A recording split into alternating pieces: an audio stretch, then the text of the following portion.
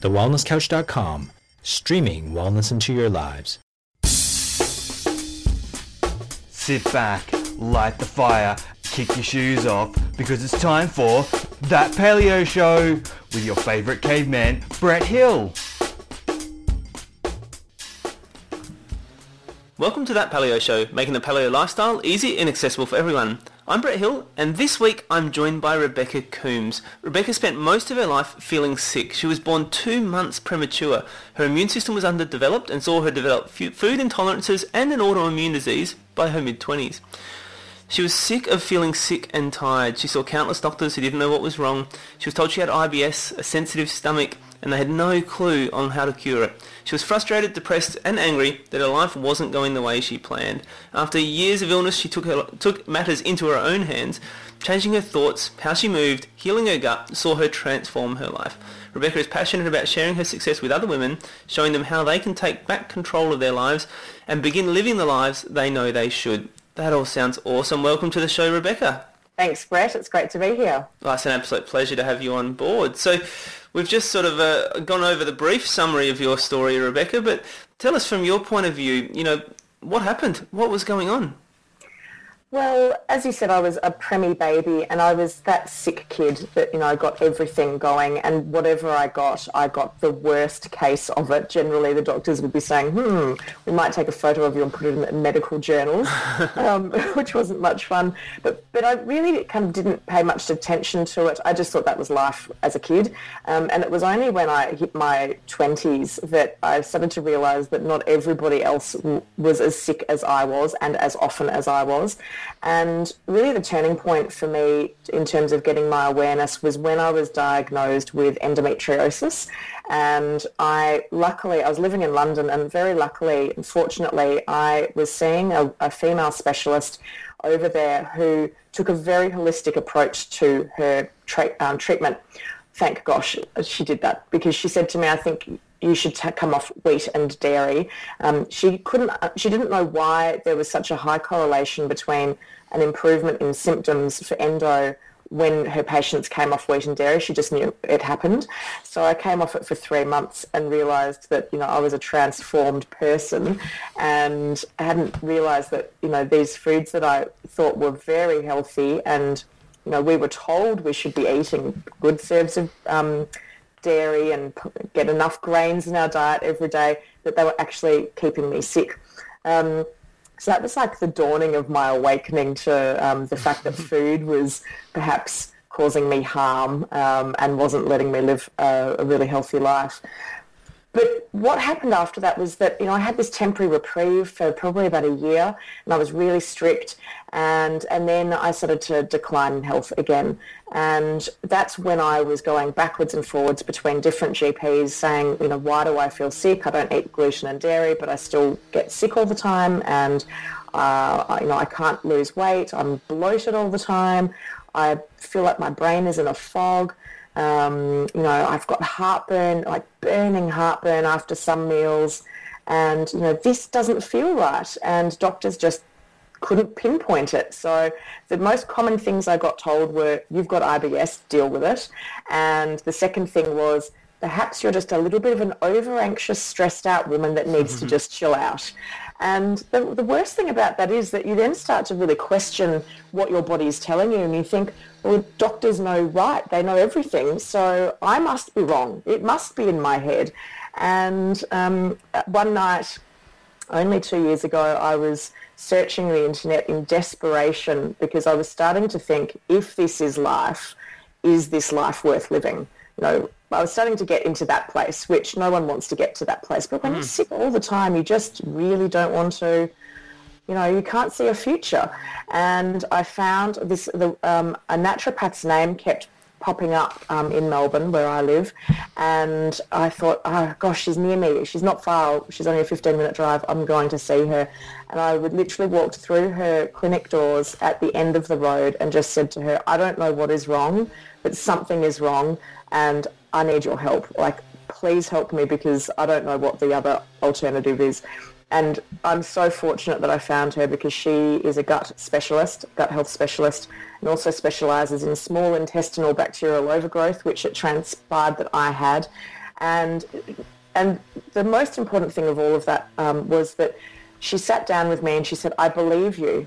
And to have someone say, I believe you, after years of being told, no, it's all in your head, was just, that alone, I think, helped me feel that I was capable of change and that I was capable of achieving health. And it was a long road, and we had some bumps along the way, but she stood by me the entire time, and I'm really happy that today I have changed my health and my life around, and it's been a great journey.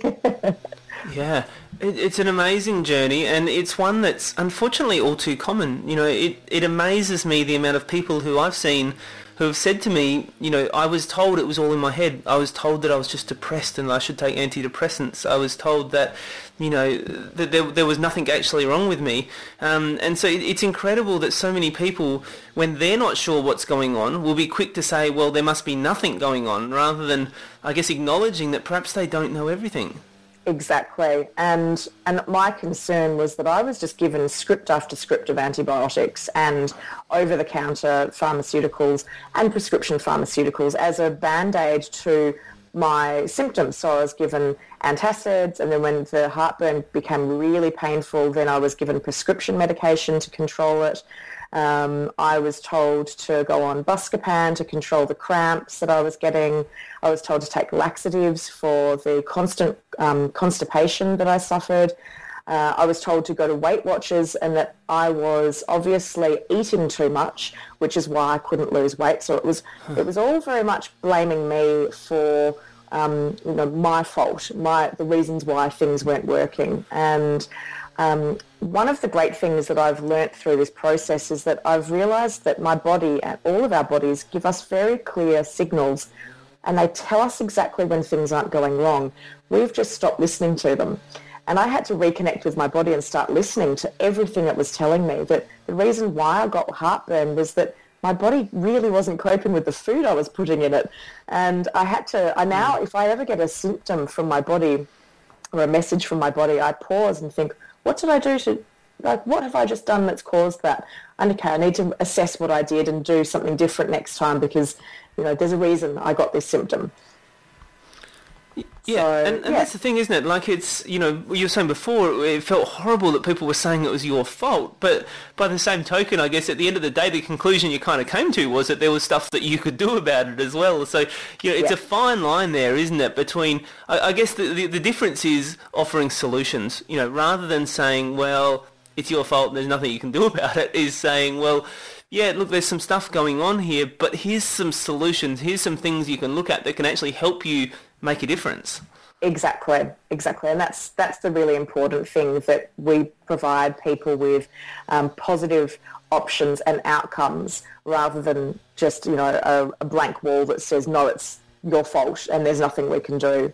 And what I found frustrating was that, IBS, this loose term of IBS, which classifies anything that has, where you've got any form of digestive disorder, that doctors say, well, there's no known cure. So deal with it, manage your food and your stress, and that's just life for you now. And that's actually not the case in a lot of cases. There is actually things you can do for it. And one of my real missions in life now is to spread the message to both the public and to work with GPs that there's a lot more that can be done with people suffering digestive disorders than what we're currently doing. Yeah, absolutely. So let's talk about SIBO. You mentioned that before, and a lot of people will be wondering what that is and won't know exactly what that is or how it develops. So can you tell us a bit about that? Sure.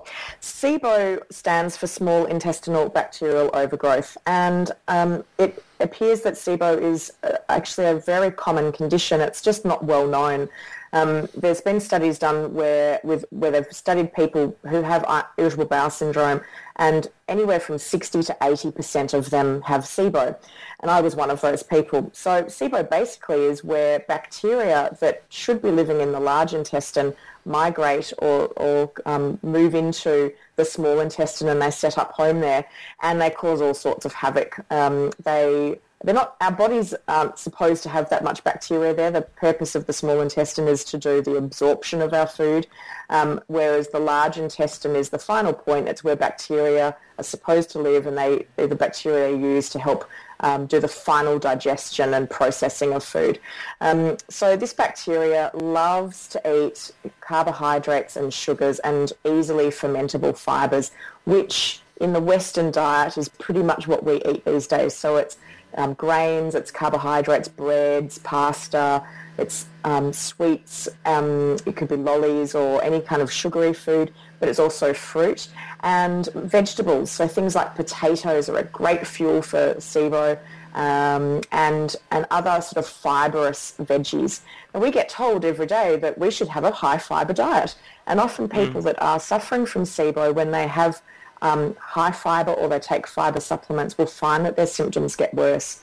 And the really common symptoms, probably the two most common symptoms with SIBO, are pain in your abdomen area and bloating.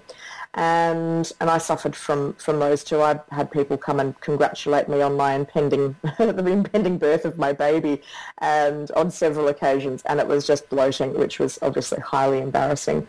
But other things that people with SIBO suffer from are constipation or diarrhea or a swing between the two. You can also then have increasing food sensitivity. So like me, I started off with being sensitive to dairy, then it moved to wheat, then it moved to gluten, then it moved to legumes, then it moved to fructose foods like onion and garlic. And then I couldn't tolerate wine very well, and suddenly this list of foods was just expanding as the years progressed. And then other things like wind, both ends, and there's some things that people might not know can be related to the gut are what appears on your skin. I used to get breakouts of hives really easily, but other people get rashes. They might get very sensitive skin. They might get dry and flaky skin. And people might suffer from joint pain or muscle pain. I had what I thought was a bad back for years, and it was actually the SIBO. It wasn't my back at all. It was the bugs in my gut causing pain. And then people might also find that they're deficient in B12 and other vitamins and minerals, because the SIBO, when they digest the food, they basically, every time we eat these carbohydrate, sugar or fibrous foods, the SIBO, the bacteria, get it first, and they have a wonderful time digesting our food, and then they release gases as a byproduct.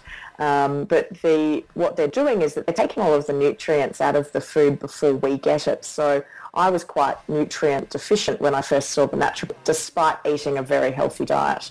So, other people might find that that's the case as well. So how common is SIBO, and why is it so common? Well, there's I think the reason why SIBO is becoming much more common is that we are eating a lot more processed foods. We have a very high consumption of simple carbohydrates and sugars. And the fact that sugar and gluten is used so broadly in our food means that even when we think we're eating something healthy, like let's say a tomato-based pasta sauce, quite often one of the first ingredients can be sugar. So we're inadvertently feeding the bacteria that's in the wrong spot, and it just continues to multiply and grow and breed in our small intestine without us realising what we're doing. The food we're eating is wrong. And also there's been studies around looking at the overuse of antibiotics, especially over the last sort of 30 years, elective caesarean births where babies are not exposed to bacteria through the birth canal, which means that the bacteria wash that they get when they're born sets them up for having a good microbiome in their gut. And when we're born via caesarean, and if we're also not breastfed, and I wasn't breastfed, and if we're given a lot of antibiotics, we're kind of killing off a lot of these bacteria in our gut. And then our bodies are struggling to have the right populations of bacteria in our gut, which means that we're susceptible to having the wrong types of bacteria, and also bacteria going to the wrong areas. So they believe that there's a combination of all of these factors which are causing SIBO to occur. And also, when we get things like gastro or food poisoning, we're also giving our bodies the opportunity to have disruption in our gut, and that can also cause SIBO as well. So we've mentioned obviously things we can do in terms of changing the diet, but are there more specific things you need to do in order to, I guess, refresh and regenerate your gut flora, in terms of, probiotics, perhaps prebiotics, all that sort of stuff? Do we need to clean out what's there and start again? How do we go about doing all that? Sure. So we need to take a two-pronged approach to treating SIBO. Obviously, the first step is you need to be tested to see if you do have it. That's really important, because we don't want to change we need to keep our gut microbiome healthy, and we need to eat broadly to do that. And there's a really easy breath test to test for SIBO, and you can do it at home, which is great. But I do always advise people to be working with a practitioner that knows SIBO to then work with you on the treatment protocol for you. So the first approach, the first component is obviously managing your diet, and you need to, for a period of time, limit quite severely all carbohydrates and sugars. You don't want to feed the bacteria anymore, and you don't want them to breed anymore, because the whole purpose is to bring their numbers down. And then the second phase of that, or the second component of that, is that you need to kill off the bacteria. So there's two ways of doing that. You can take antibiotics to do that, or you can take herbal supplements that are designed to kill bacteria. And I chose the latter, having spent a life on antibiotics. I didn't want to do any more. And there have been studies done on the effectiveness of antibiotics versus herbal supplements. And the herbal supplements have a higher success rate of treatment outcomes than antibiotics. So that was good for me. I decided to do antibiotics. What you don't want to do is pour in more bacteria in the early phases of treatment. So you actually do need to come off prebiotic and probiotic food and cultured foods, because all that's doing is feeding bacteria and putting more bacteria in. And then once you've got your bacteria under control, and you know that by your symptoms will tell you very quickly that your bacteria is now reduced in numbers, you then need to start to reintroduce very slowly some healthy food that will feed the good bacteria that are living in our guts. And so I started off by doing a teaspoon of sauerkraut every few days, and very carefully monitoring how I reacted to that, and then increasing that. And I started making my own homemade yogurt out of coconut milk, and again, really slowly, teaspoon at a time, introducing that, and introducing some prebiotic foods as well that would then help feed the right bacteria in my gut. And it's a slow journey. You don't want to just, suddenly go from nothing to eating, a whole bowl of yogurt when your system is not ready. So how do you know when your system's ready? How do you know when to progress through to each stage? Well, again, working with your practitioner, they will be monitoring you closely. But a very easy way of doing that is your symptoms. So for me, I had been chronically constipated for my whole life, but I didn't realize it. I thought it was normal to only go to the toilet once or twice a week. And when I then started going to the toilet every day with no issues, that was a really big sign that the motility or the movement of my gut was working again. I stopped bloating, so I no longer suffered from any form of bloating. That was a really big sign.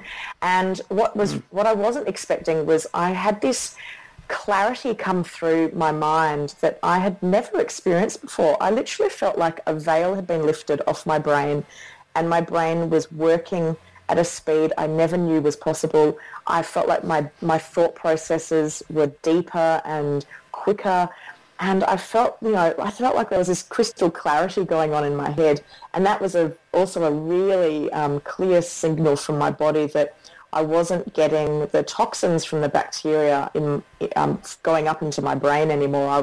My body was in a really kind of healthy state. So once I started feeling like that, my naturopath and I talked through with what are the next steps, and she put me on, a very, I guess, controlled program of reintroducing foods and certain substances to my diet. And it was just, introduce it and then watch and see what happened and give the body a couple of days to deal with it and then go again. And I found some foods that I'd eaten without any problems in the past, like pumpkin, I found them quite difficult to reintroduce, whereas sauerkraut was absolutely fine, and very quickly I was able to increase the amount that I ate of that, and I felt really good for it. And so you mentioned that, other than food, that movement and mindset and stress all played a part as well. So how did that all come into the picture? I realised that prior to having my diagnosis with SIBO, that I had not been living, even though I thought I lived a pretty healthy life, I hadn't been living a healthy life for my body. I'd been in, senior marketing corporate roles with a lot of pressure and a lot of stress. And I had never put the connection between how stressed I felt at work with how my gut felt. And I had to do quite a bit of soul searching around what caused me stress in my life. So my job caused me stress, and I actually handed my notice in and went out and started up my own marketing consultancy, which I absolutely loved. And I went from feeling quite stressed and anxious every day to feeling fulfilled and happy and really enjoying what I was doing. I also needed to look at my relationship and look at, perhaps it wasn't the right relationship for me at that time because it was causing a lot of stress, and had to call that quits. But I also hadn't been moving very much. I'd been so busy at work that I had forgotten to just move my body. And I engaged the services of a personal trainer who I very clearly articulated, look, I'm quite sick, so I can't go and do these high-intensity exercises at the moment. I need to start slowly, and I need to rebuild my core strength. But I need someone to hold me accountable because I'm not holding myself accountable.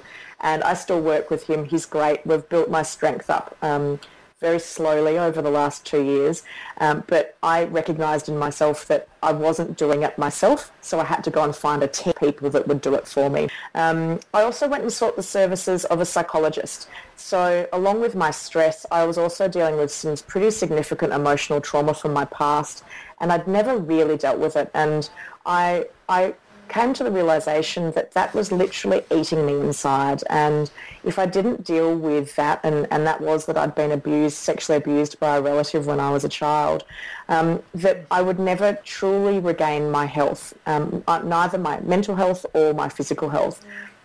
So it was about pulling together a team of people that would support me in the areas that I needed it. And I work with this incredible psychologist now who I'm so impressed with where I've got myself and the tools she's given me to deal with the emotional trauma, which my gut feels, like it's a smooth water rather than a burning a burning pit of fire and hot coals, which has been really good.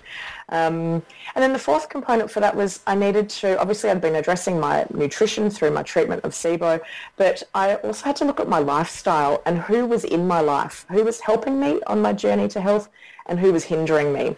And I had been a pretty heavy drinker and partier in my earlier days, and when I started treating SIBO, I stopped drinking alcohol and I started to really focus on my health, and that upset a lot of people.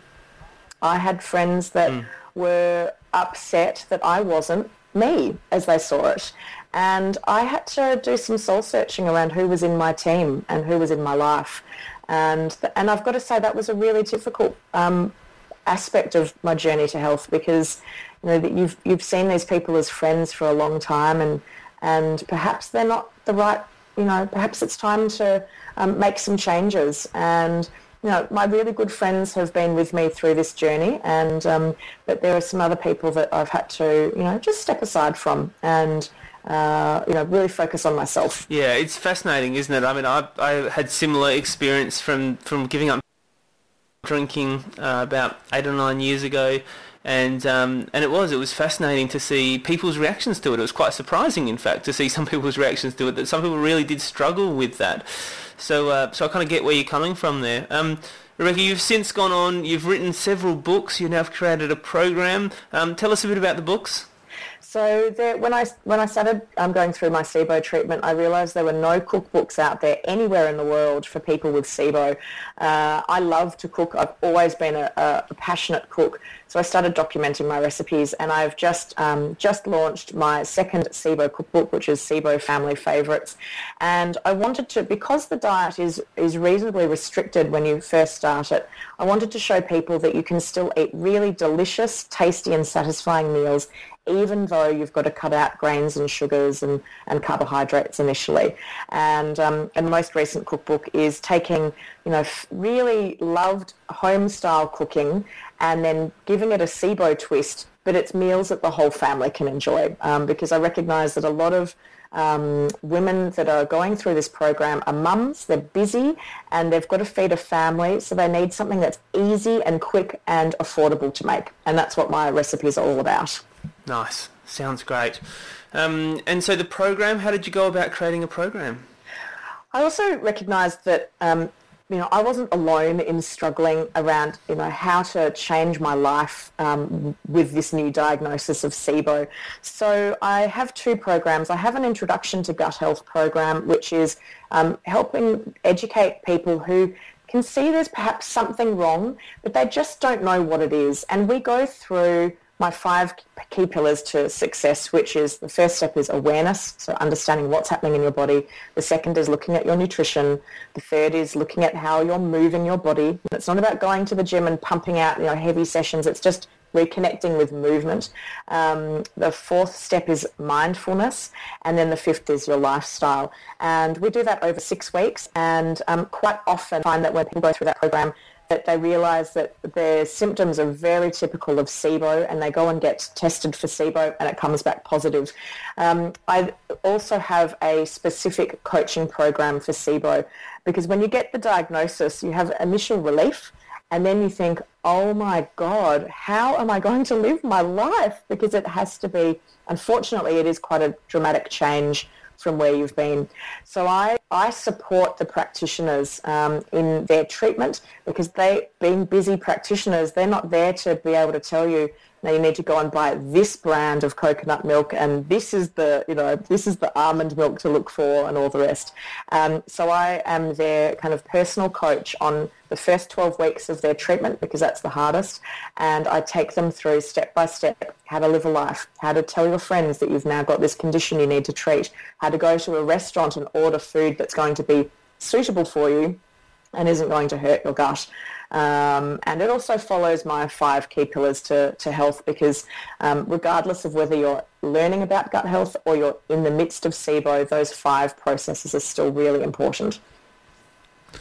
Fantastic. Well, thank you so much for joining us today. It's been an absolute wealth of information. I think everyone's probably learnt a whole bunch about SIBO and a whole bunch about gut health that's really important.